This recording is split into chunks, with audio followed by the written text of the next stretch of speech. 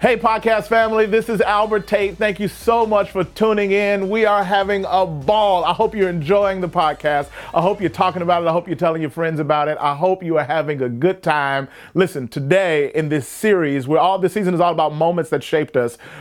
This season, this episode, it's for those that may be discouraged a little bit. You may be looking outside and saying, man, my world is darker now than it ever has been before. And you may be needing a little hope. Well, today, hope is going to shape you.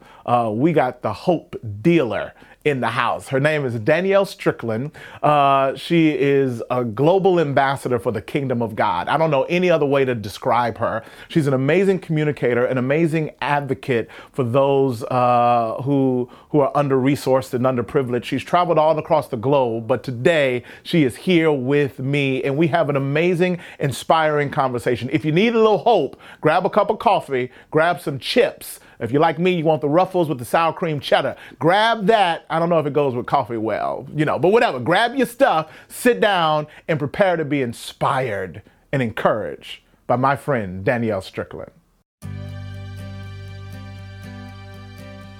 Stadia has had the honor of helping hundreds of great leaders start new churches. We have a passionate desire to make sure that every child on the planet can experience the overwhelming love of Jesus Christ through the local church. This vision compels us to ask one very important question. Who's next? Who are the leaders that God is raising up to plant new churches? Who are the leaders that will answer the call to say, I'll follow, I'll raise up this generation, the next generation to know Jesus Christ and to change the world forever? Are you ready to start your church planting journey? Perhaps you know someone who is. Stadia is ready to help, and we'll be with you every step of the way, because we won't stop until every child has a church. Danielle Strickland is here after a great flight of drinking in first class. Not true, none of it. Unlimited. No drinking and no first class. You don't fly first class? I do not. I don't. Why don't you fly first class? Because I'm just one of many people in a sea of people. That's it. In coach? I fly in coach, yeah. Intentionally, obviously. Because you ought to have enough miles to upgrade. Yeah, I've got mile issues because upgrade I moved to America, so I started fresh with Delta, and then so I get upgraded a lot more with Delta, and then I just moved back to Canada, so I'm like starting again with my Air Canada points. But so when you were with Delta, would you take the upgrade to first class? I would take it on some flights. Is this a moral issue? No. It's just kind of whatever. Yeah. Okay, all right. The first time I ever, I spent 22 and a half years as an officer in the Salvation Army. Okay. And, you don't make any money. That's part of the deal. Right. So I'm just used to and there's this famous Salvation Army pioneer officer named George Scott Railton. Mm-hmm. And he's the guy that took the Salvation Army to everywhere. He just was like a global machine of evangelism and aggressive sort of Salvation Army-ness. Yeah. And he used to always travel third class in the train system, even in India, everywhere, third class. And someone once said to him, why do you travel third class? And he said, because there's no fourth. Nice. So, nice.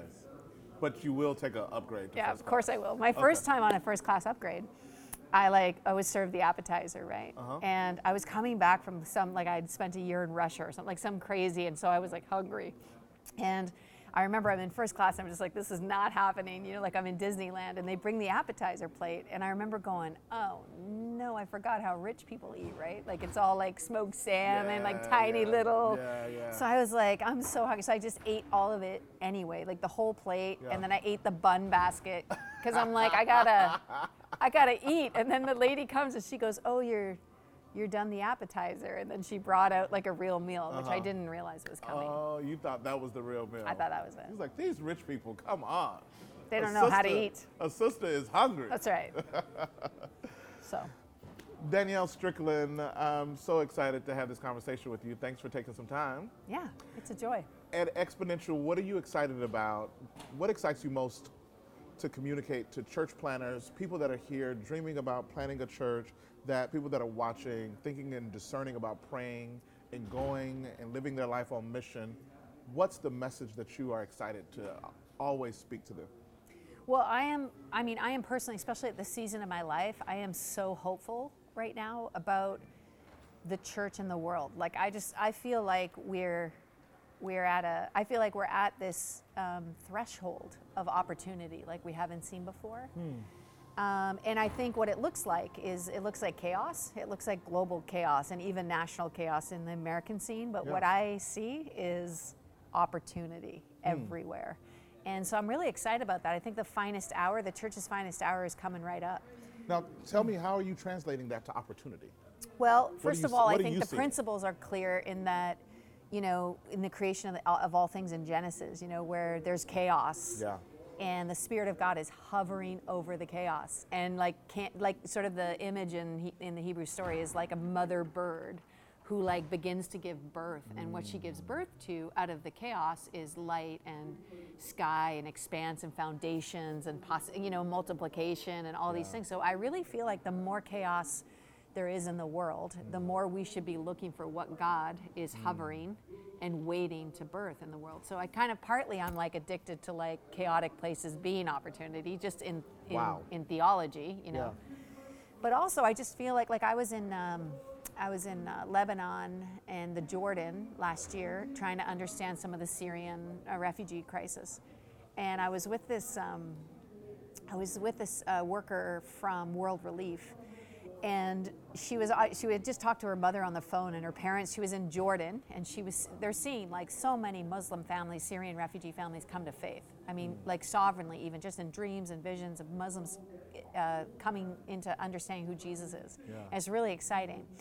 And she's talking to her mom. She's American, and her mom's saying we're hearing the news. This is getting way too dangerous. It's time to come back home. We love your justice flair, but it's time to come back home. It's not safe there. And this girl said, I told my mom, she said, you made me pray my whole life. You had a picture on the wall of the 1040 window. And you prayed for your whole generation, make a way. God, make a way for the unreached people groups of the world to hear the gospel. Wow. And now he's made a way, and you want me to come home. Wow. And I remember standing there listening to this chick going, wow. And all of a sudden it flipped from greatest refugee crisis to greatest opportunity for the gospel. And I'm talking to another friend of mine in Canada, and she got a vision from God. She's really missional. She spent years planting churches in other countries, and now she's sort of at a church that sends people out, so she's kind of multiplying her influence. And she said, I got this, I was asking the Lord, is this really what I'm supposed to do, just stay at this kind of suburban church and send other people? Because I'm built for this. And please send me somewhere, And God says, I want you to go nowhere. So she's literally said to her, nowhere. That's what she's like, okay, fine, I'll stay. Nowhere must mean nowhere, so I'll just stay and I'll try to live contented and just do what I'm told. And then that night she's watching the news. And there's a reporter at the largest refugee camp in Kenya, and he's outside the refugee camp, and he's saying on the news, she's watching the news, and he says, I'm at this camp, names it, and then says, this is loosely translated nowhere. And my friend says, wow. Oh, nowhere, is a place. Wow. So she goes to nowhere, and she starts to understand, and she starts to take a look at this refugee crisis in the world. And then she hears this speech by the UN Secretary General, and he says, all we're mandated to do at the UN is to keep people alive, but we can't actually give them life. So we need faith communities to help us. Oh, wow. So she's like, okay, I've just been invited by the UN Secretary General, as has the entire church, to go to places where people are on hold with their life for 20 to 25 years, average lifespan of a refugee camp, where the church is happening. There's already indigenous churches there, so we don't need to go necessarily start them. We just need to resource the church to reach the people, because in 20 years, they're going back to the places that were once closed to the gospel. So she just, she tells a story, and I'm just like, what? We are literally, I feel when I talk about it, I get all unglued, because I get so excited about the possibilities that are happening right now. What's the thing that you're most excited to leverage in this next season of your life of ministry? For me, it's this thing, Brave Global. So I Noemi Chavez is here. She's one of the Yes. MCs at this event. yeah. So Noemi and I co-founded this campaign called the Brave Global Campaign. No way. So I've been 22 years, I've been trying to combat human trafficking. I've been chaplain in brothels, I've been dragging women off the street, I've been trying to spread awareness and break up, pimping strategies. I've been doing all kinds of things, 22 and a half years. And I was in the back of a massage parlor, this brothel with this madame, and who owns and operates about 3 of these things, all dodgy, Anyway, she's showing me around the place. We struck up a really unique friendship. She's showing me around the place. I say to her, you are one of the strongest, obviously business savvy, most intelligent, beautiful women I've ever met. Why do you do this with your life? So she takes me into the back, which I know something's wrong because she doesn't want anyone to see us. And she shuts the door and she says, let me tell you, when I was 11 years old, I ran away from my father who was raping me. I walked up the street, a guy pulled over in a truck, said, if you get in, I'll give you a safe place to stay for sex. She said, I turned my first trick. That night I cried the whole night long. She said, the second night I cried the whole night long. The third night I cried the whole night long. She said, finally, after weeks of crying, I stopped crying and I tried to make the best with what I was dealt. And she looked at me, I'll never forget, strongest woman I know, tears streaming down her face, and she says to me, where were you when I was 11? And what happened was that question was really interesting because I've been hearing those stories my whole entire life, and all of those stories are the same. They're all the same. And the question, the Holy Spirit just kept repeating in my mind, where were you when she was 11? Where were you when she was 11? Where were you when she was 11? Then I moved to Long Beach and I came into contact with Noemi Chavez. We were talking about this because they were having the same conversation at their local church in Long Beach. And she said, we got to reach the girls. We got to get to the girls with their 11. And we came across a study done nationally in America that 70 to 80% of domestic sex trafficking victims come from foster care. 70 to 80%. Wow. So then this goes back to greatest problem is the greatest opportunity for the kingdom, because we realized it was this stunning moment of basic revelation where we went, if traffickers can target girls for exploitation, why can't the church target girls for redemption? It's not rocket science. We know their names. It's not like we're struggling against this mystery, this invisible forces that are these. We know who they are. We know 80% of their names, So we decided to start this campaign. So Noemi modeled it locally in Long Beach out of her church. And it targets vulnerable girls for trafficking. And it sees them, first of all, the church reaches out, creates partnerships with the city. Second of all, it says, we believe in you. So I talked to 1,200 marginalized, possibly vulnerable, exploited girls and said to them, you're not the problem. You're the solution to the problem. You hold all the power, actually. We just forgot to talk to you about it. You know what I mean? We forgot to tell you, but we actually believe that God sees the sacredness in you, made you just how you are. Use your opportunities, even though they're hard, for the benefit of other girls. It's just amazing. And then third is a partnership.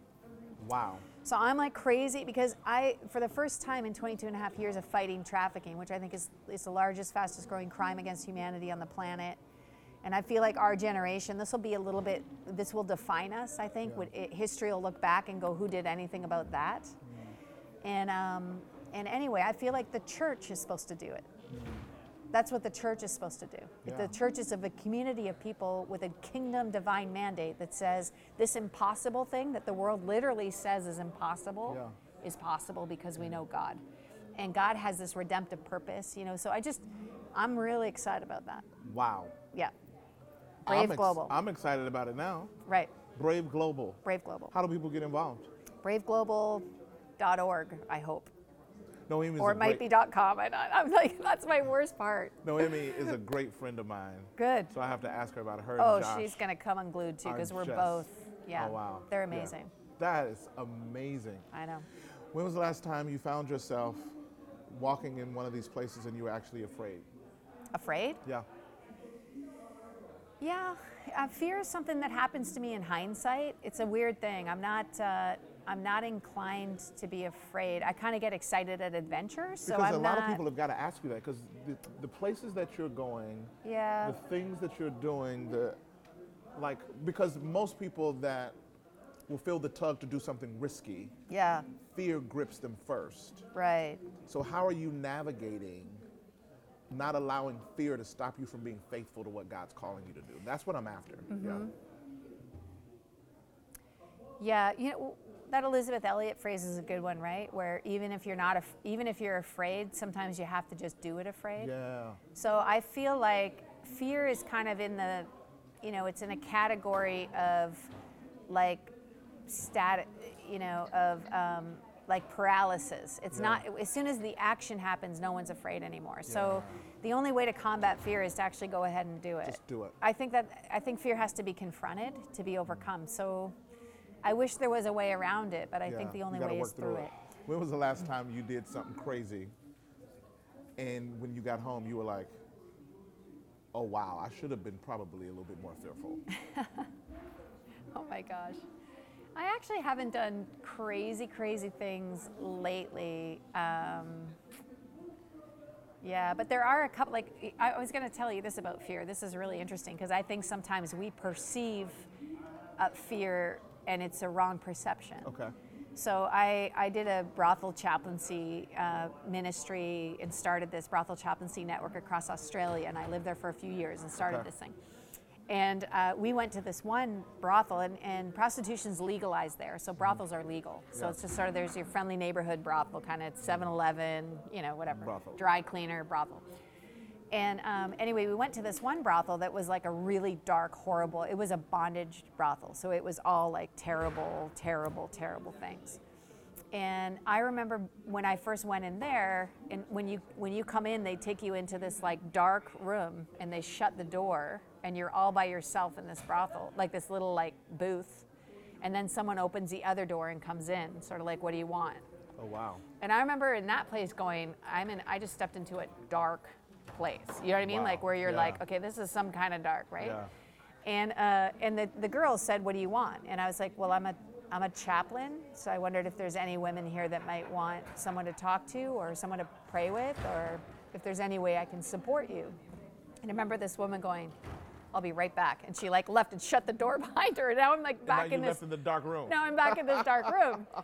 And that was kind of like a moment where I was like, ooh, I might not, like this might not be the best approach to this. I'm not really sure. But then she came back in and she goes, well, yeah, would you start with me?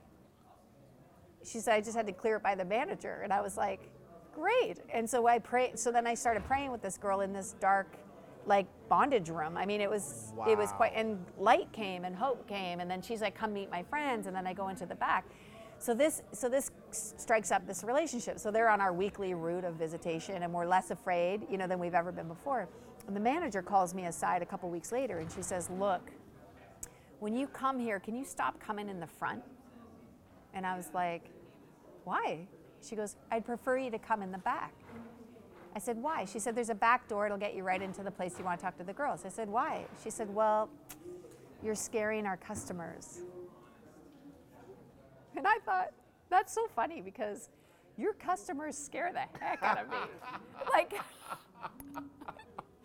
but I'm scaring the customers for real life. They're scared of a chaplain. Wow. And see, that's the thing about the kingdom. Like, I feel like we just don't, like the devil's scared. Darkness is scared. Like the customers are scared. The brothel's scared. See what I'm saying? It's not preaching, me. Danielle. You're it's preaching. not me that needs to be. Preaching. And that, I don't think we get that enough. We don't see it enough, but we should. We really should. I think that's really encouraging somebody that's listening to this and that's watching this right now. Good. I think they overestimate the power of fear and underestimate the power of faith. And when light breaks into the darkness, you're right, darkness should be afraid. And if you believe if we actually believe what we say, we should practice it. Yeah. Shouldn't we? We should practice it. That's amazing. So like my buddy Robbie Dolby, I'll give you another story that comes to mind. Robbie Dolby, he's this crazy, he was like Mohawk, he came off the streets as a heroin addict, all this kind of stuff. And we were in this prayer meeting in this drug addicted like slum place called the downtown east side of Vancouver. It's a drug addicted city, 7,000 injecting drug users in 8 blocks. Oh wow. It's a containment, it's insane. I was just there last weekend. Anyway, we church planted incarnationally, so we moved into the neighborhood and we began to like make friends. So again, this is like no one even drives through that neighborhood. Like it's one of those fear-based that actually makes it stuck because everybody's afraid. Everybody's afraid of it. But once you But anyway, so we're in this prayer meeting, and someone's saying to Rob, and he's newly saved, so he's really just believing God, which is great, isn't it? We should all just be around newly saved people and remind ourselves that this stuff is true. Just no limits. Right. Just no limits. And somebody prays for him and says, "You're the light of the world. You're the light of the world." Just like start saying this in this prayer meeting. And you know that a fine line between like prophetic, ministry and mental illness?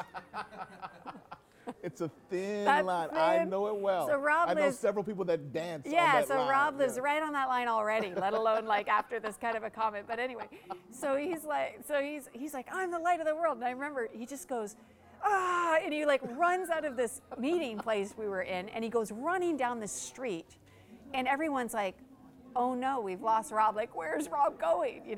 So I go out and follow Rob because I'm the one that's kind of mentored Rob. So I go out and I follow Rob, and I see him. He's standing in this park in the center of this drug-addicted city, and the park is nicknamed Needle Park. It's like the darkest, like the cops don't even go in there. And he's standing in the middle of the park with his arms out like this, and he's just standing there, like with his head up to heaven like this. And so all of us are kind of like out in the back going like, "What's he doing? What's he doing?" Finally, like I go up and I go, "Rob, like, what are you doing?" And he goes, "I'm being the light of the world." And he looks at me and he goes, "Can you feel the darkness trembling?" And it's so funny because I was like, I kind of could. Oh, Danielle, you're preaching. I could feel the You're darkness preaching. tremble. And tremble they should, because light belongs in the darkness. Come on. Come on. That's so good. Right. Oh, I feel the darkness trembling right now. Right? I like it. We all should be like Rob. That Yes. is the best. We all should be like Rob. How good does it feel to see God's hand moving across the country, across the world, and to be reminded in such intimate ways of God's faithfulness? A lot of people, they really think that these are dark days, but I think you're right. I think these are great opportunity days. Yeah. And the light is strong. Yeah. I just love to hear from your heart. What does it feel like to be in this season of your life doing what you get to be doing? I have never been more excited Yeah. in my whole entire life Yeah. about like the future. It's really bizarre, but I think it goes back to Pentecost weekend last year. I was in Salzburg, Austria, and at a Catholic youth event. So that's all random already. Oh, yeah. Okay, we got some random things. You got a lot of random. Okay, so I'm in Salzburg at this 9,000 Catholic kids in this old, like vintage cathedral, Yeah. like the most majestic, like crazy, ancient Catholic cathedral. Pentecost weekend. Now, the day before I go to that event, I'm at the Foursquare Global Gathering, and I'm talking to the president of Foursquare. I'm saying, "What are you excited about? What do you see going on in the world?" He says, well, he tells me a few things about Foursquare, but then he says, what I'm kind of excited about, like in a weird, like, what's going to happen way, is tomorrow I'm on the way to the Vatican. And I say, "What? You're on the way where?" He says, "I'm going to the Vatican because the Pope has invited 40 Pentecostal denominational leaders to come to the Vatican on Pentecost to pray that God might do a move of his Holy Spirit on the earth like we've never seen before." Wow. So then that weekend, I know they're all praying at the Vatican. I'm at this Catholic youth event, and they say to me, "Danielle, just tell these 9,000 kids, like just tell them all about Jesus. Just tell them all about Jesus." So I'm just like, well, okay. Like, that's all I know anyway, right? So I tell them all about Jesus, and I'm like, I do like the best I can, explaining like salvation and what happened to me and what could happen to them and this invitation they have to encounter Jesus. So I'm like, who wants to say yes, with their life for Jesus? And they all, like 9,000 of them, like, yes, So then I think, oh no, I've done one of those like watered down pitches. Everybody in. Yeah, and I'm Yeah. like, oh, I've become one of those people, So I'm like, sit back down. And I'm like, I don't mean just yes to Jesus. I mean like who will die, like who will suffer. Like I'm talking allowance money, like I'm talking like sponsor a kid. I'm I'm talking like your friends won't like you and you might get unfriended, like, or you might, Oh, wow. And who's in, and they all stand up again. Yes, yeah, they start chanting, yes, yes, yes. So I'm like, I'm out. I don't know what to do. Like, I'm paralyzed. This never happens to me. So then we say, okay, we'll just, like, who's saying this for the first time in their life? They've never made it, so 1,000 kids come for the first time to make commitments to Jesus. And they pile up at the front, and one of the priests comes and he says, actually, and he opens this, like, section of the church that's just where the communion sits and Jesus is, and, that, it's all, like, off limits. The big part. Yeah. And he opens it up and he goes, all the new believers can come in here. And all these 1,000 kids pile around the altar, and these priests start praying for them. It's like, I've never felt like hope for God to do something that I could not conceive of or imagine possible. Then 5,000 of these kids pour out of this meeting after this happens, and they climb this like 40-minute like trip up this massive hill overlooking Europe, and they start praying. For an hour and a half they pray. Wow. They're praying that God will do something in the world. They're praying that God will save Europe. They're praying that God will save, and then one of the kids gets the mics and he starts praying for ISIS. And he says, God, we believe right now that what you did to change Saul into Paul, you can do with the most zealous ISIS leaders. Unbelievable. And I'm standing there so convicted because I was still thinking that God needed to drop a bomb on ISIS. I forgot that we serve a God who's in the business of the impossible. Like, you're preaching, Danielle. Oh. So I was like, oh yeah, like save them. Like it was like such a rebuke, but also such a possibility. Yeah. And it was just like wave after wave after wave of hopefulness began to like launch in me, and I realized that God was going to take the deadest church and the deadest part of the world and the most unlikely place, and through we're just living in a time where you couldn't imagine this in church history, that the Pope would invite Pentecostals, not just Christians, Pentecostals to come and pray for him. Yeah. I mean, what's happening? That's amazing. What's happening? That's amazing. You can't make this stuff up. God's happening. God's and happening. He's doing it through his church. It's so the cool. time. If you could join any musical ensemble of all times, which would it be? Earth, Wind, and Fire. Ah, my girl. I liked you before. I'm How can you say no to brass? I mean, brass. Oh, my that's such a. It's like everything, isn't it? And you It's look like everything. you got some moves too. You look like you can No, dance I a little can't bit. dance. It's so embarrassing. But it looks actually. like you try. I Yeah. can tell. Like I can Right. see that trying. Right. That I can I got see it on the you. inside. I'm dancing on the inside most of the time. What is something that everyone else loves that you think is just overrated?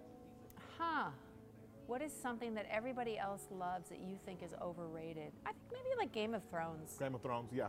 I get that. I don't get it. I never watched it, but I think it's overrated. There you go. Okay. How about that? What other profession would you consider if you weren't doing what you're doing now? Oh my gosh, I was thinking about that the other day. You know, the one thing that I always wanted to do that I never did was be a bicycle courier. A bicycle courier? I just always wanted to do it and I never did it. And I feel like it's sort of this like undone thing that You I missed should. your window? You can Yeah. go back. You can, I'm thinking maybe. I think if there's anything you could go back and do, I think you can pull that off. Yeah, do you remember Quicksilver? It was like a big movie with Kevin Bacon, Yeah, and he was like yeah, this yeah. really cool like bicycle courier. And I always then I got the fever to be a bicycle courier, and I lived in a big city, and I was like I could do that. And then That's hilarious. so there you go. What is something you're bummed that you're still not good at, that you're still bad at? Huh? That I'm still bad at, Yeah. like dancing.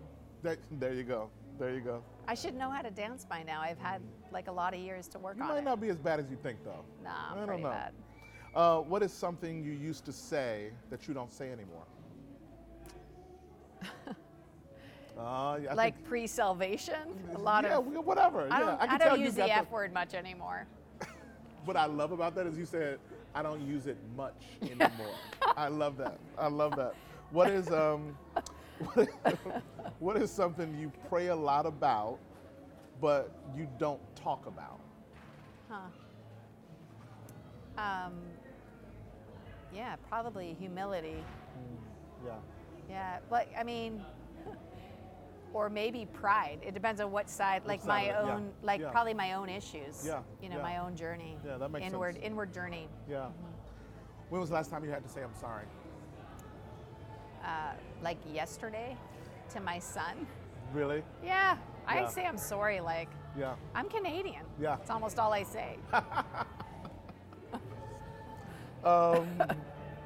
what What is something that is often misunderstood about you? I think people have I think people think that I am still like frontline ministry because all the stories I tell are from frontline ministry. So I think that's often misunderstood. Got it. What is an area in your leadership that you're still really growing in? An area in my leadership that I'm still really growing in. I think definitely, I don't know how to put it, but probably like strategic planning. Yeah. That's probably the best way to put it. Yeah. Yeah. Last one. Favorite cuss word? Oh, I've got so many. Come on. Like in what language? Like in English? Pick one and give it to me. It doesn't matter. Well, I mean, like one of my favorite quotes is what I define as the sound of revelation is holy. It's the sound of revelation? Yeah. That's when you know someone's got it. Oh. Every time. Well, let me tell you something. Holy you got it. Danielle Strickland. Wonderful to meet you. Thanks for talking to us. It was good.